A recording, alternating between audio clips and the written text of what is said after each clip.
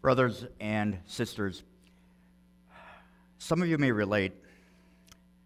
I am so old that when I was young, I didn't drink water from a bottle. It was something like this. Actually, in the town I grew up in, there are all these green water bubblers is what we called them, and it was actually pretty good water. We had a lot of natural springs in town. It's cold, it's refreshing, but water is water, whether it's from a fountain, a bubbler, or a bottle that you buy. But when you add God's powerful word to that ordinary water, then you get something extraordinary. Baptism. Today, as we continue this sermon series, Shining Lights, looking at things that shine their light on Jesus, we're not looking at a person today, we're looking at a gift from God. Baptism. Baptism that points us to Jesus. Now we're going to look at, those words from Luke I read earlier of Jesus' baptism, which is going to be a little different, a little tricky, because Jesus' baptism is not the same thing as our baptism. So let's first talk about Jesus' baptism. Jesus' baptism means that he is on our side. And if you're a fill-in-the-blank kind of person, that's the first fill-in-the-blank in the worship folder. You see, Jesus didn't really need baptism. He's perfect. He has no sin. He doesn't need that forgiveness given through baptism. The Bible says, God made him who had no sin, that's Jesus, to be sin for us, so that in him we might become the righteousness of God. Jesus didn't need the forgiveness of sins. He had no sins to be forgiven. So why was he baptized? He was baptized to show that he is on our side. Even John realized that Jesus didn't need it, right? What I read earlier from Luke, John said, I baptize you with water, but one who is more powerful than I will come, the straps of whose sandals I'm not worthy to untie. He will baptize you with the Holy Spirit and fire. John knew Jesus didn't need it. John knew that he didn't even deserve to tie Jesus' shoelaces, which, by the way, that was the lowest job for the lowest slave back then. And he mentions Jesus, he'll baptize with the Holy Spirit and fire. That's talking about something that happened 3 years after this, Pentecost. In fact, Jesus used almost the exact same language to tell his disciples about Pentecost. Remember, that's when there are these little flames, tongues of fire that came on the disciples, and the Holy Spirit came on them. They could speak in different languages. Jesus, he did not need baptism. So why did he do it? To show that he's on our side. Let's talk about baptism for just a minute. Baptism, the English word, comes from a Greek word in the Bible, baptizo, is what's pronounced, and it means to wash with water. Very common, regular Greek word. So back then, you would wash your hands. You would baptizo, you'd baptize your hands, you'd wash them. You'd baptize the dishes when you wash them. When you took a bath, you baptized yourself. You washed yourself with water. The Greek word simply means to wash something with water. Now, the Jews took it one step further, and they had this ceremonial washing. It wasn't to get dirt off. It was to ceremonially make something clean. So all they did, they dipped their hands in some water, and they'd be ceremonial clean. Now, any parents today, if your kids just dipped their hands in the water and didn't scrub with soap and water, that's not clean. But this wasn't to get dirt off. The ceremonial washing was just a ceremonial thing. Well, that was the Jews. Jesus took it even one step further. Adding God's powerful word, he made it a sacrament. Water by itself, it's just water. But you add the Word of God, and that's when it becomes a washing of forgiveness.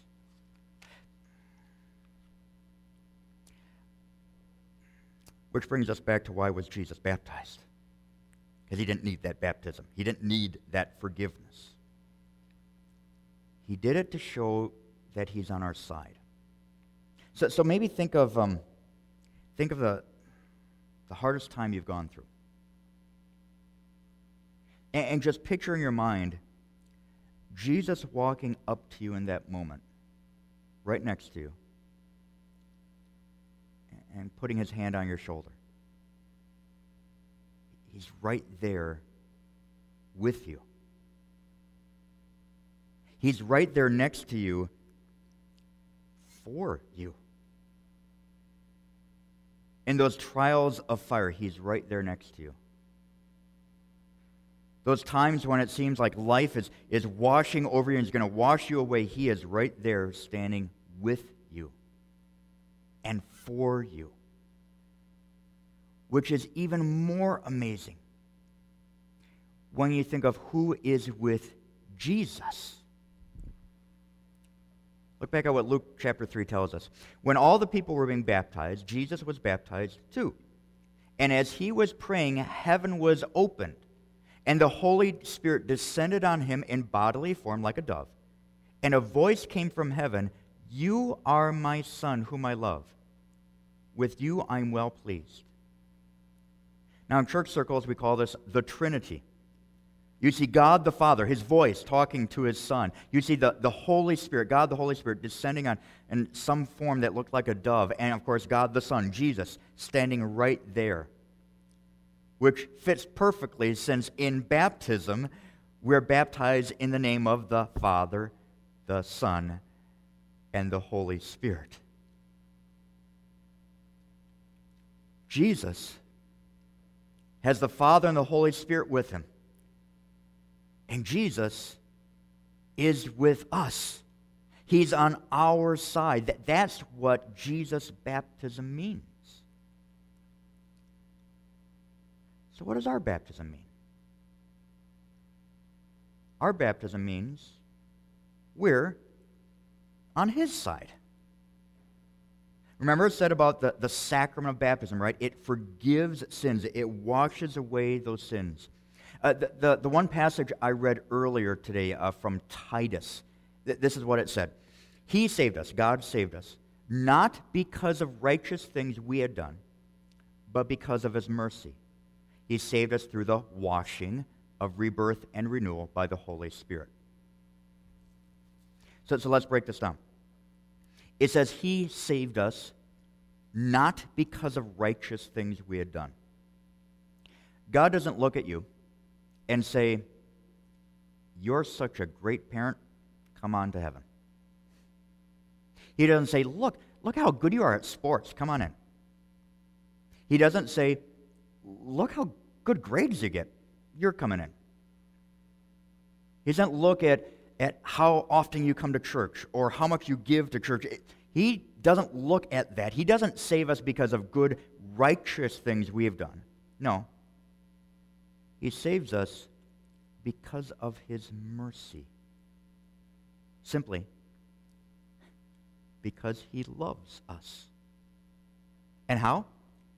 He saved us through the washing of rebirth and renewal by the Holy Spirit. He saved us through baptism. So think of when you've been working at home, maybe you've been working in the yard or in a car or something, but where your hands are just really dirty. So you got to scrub with soap and water to get all that stuff off. Think of God's Word as that powerful thing connected with the Word that does all the work of baptism, that washes away the greatest stain of sin. And I don't know about you, but I'm really glad about that. Put it this way. Let's say, for some reason, someone decides to write a book about you. And so they research. They interview your family, your parents, your friends. They interview your coworkers. They set up cameras and record everything you do for years. They put an app on your phone. They track your computer time. They know everything about you.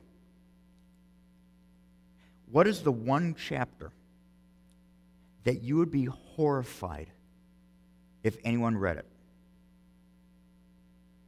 You know, little kids, sometimes they hide stuff under the bed or in the closet. As adults, we tend to hide things more up here. But that's exactly why baptism is so amazing. Through the washing of rebirth and renewal, God washes away all sin. And everything Jesus did becomes ours. The Bible puts it this way. We were therefore buried with him through baptism into death, in order that, just as Christ was raised from the dead through the glory of the Father, we too may live a new life. Back in ancient times, Christians tried to depict this very thing in how they baptized people. This is a picture of an ancient baptismal pool, I guess. This happens to be in Turkey, and you notice a few things already. Number one, not a stand, not a bowl. It's in the ground, and it's in the shape of a cross. Makes sense. That everything that Christ did in baptism becomes ours, right? His perfect life becomes ours in baptism. The forgiveness he won through his death becomes ours in baptism. The victory of his resurrection becomes ours through baptism. And so the idea is, you see the steps, right? They would always go down the steps into the water, be baptized, and don't go back the same way. They would go up the other steps, visually showing the old is drowned and the new comes up.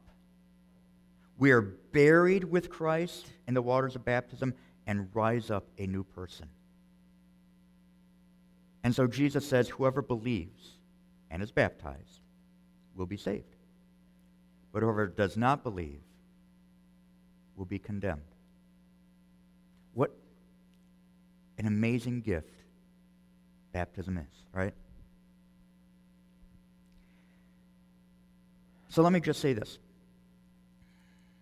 If you're visiting today, if you're just watching online for the first time, or maybe you've done this for a while, but you're not baptized, or your kids aren't, talk to me after church. Message me. Baptisms are one of the best parts of my job. Talk to me or Pastor Cook if you know him. We would love to baptize you and your family. But now, if you've been baptized and it's been a while since you've been baptized, that still has an impact on you right now, every day. And maybe to illustrate that, or to help us understand that, I'm going to use Disney. The Disney movie, Beauty and the Beast. Spoiler, if you've not seen it, the Beast becomes a prince at the end. It's decades old. If you haven't seen it by now, you're not going to see it. The animated movie. The guy that was in charge of animating this scene where the Beast transforms into the prince is actually a Christian. His name, I always forget this, his name is Glenn Keane, I think. And he was having a trouble trying to figure out how to animate this pivotal scene in the movie. And he took inspiration from his favorite Bible verse, which he always had right there in his office. Bible verse is this: therefore, if anyone is in Christ, he is a new creation. The old has gone, the new has come. Isn't that an awesome way to think of baptism? The old, the sin that is gone, that's forgiven, is washed away, and the new is there.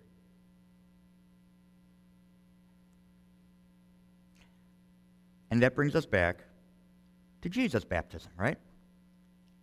His baptism means he's on our side. So when we're in the hospital, he's right there with us. When we are struggling with finances, he's right there with us. When you're struggling with sexual identity, he's right there with you. In the hard times, Jesus is right there. And when the devil reminds you of your past, Jesus is right there, and you could then remind the devil of his future. Jesus' baptism means he is on our side. And our baptism means that we are on his side in eternity. All that Christ has done becomes ours through baptism. So,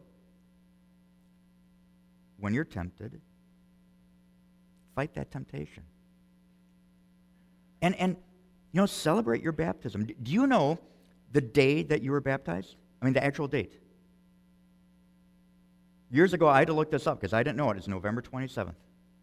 Now think about that. If we celebrate our birth dates,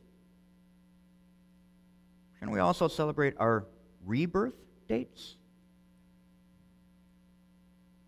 So if you don't know what your baptismal date is, odds are we have it in the church records, and you could probably look it up yourself. If a few years ago you set up your own account for our church software, Church Community Builder, you can log in, and the record should be right there. If you don't have that, you can call our church office and find out. What a great thing to actually celebrate the day that your sins were washed away. You're made a child of your Father in heaven. I don't know if you have a dog or not. Growing up, I don't know if every dog's this way, but the dog we had growing up, every time we gave him a bath, he would just run around the house afterwards like crazy. I mean, just even though he's 15 years old, he's acting like a puppy. I don't know if every dog does that when they have a bath, but he was just so excited, and I don't know why, but maybe because he was clean. I don't know. But you think of a dog just running like crazy and so happy. Rejuvenated. That's what baptism does for us. It rejuvenates us. And remembering what God has done for us in baptism can rejuvenate us every day. Jesus' baptism means he's on your side. Our baptism means we are on his side in eternity. Forgiveness is ours. Salvation is ours. Heaven is waiting for us. And so, my friends, remember your baptism and live as a baptized, forgiven child of God. Amen.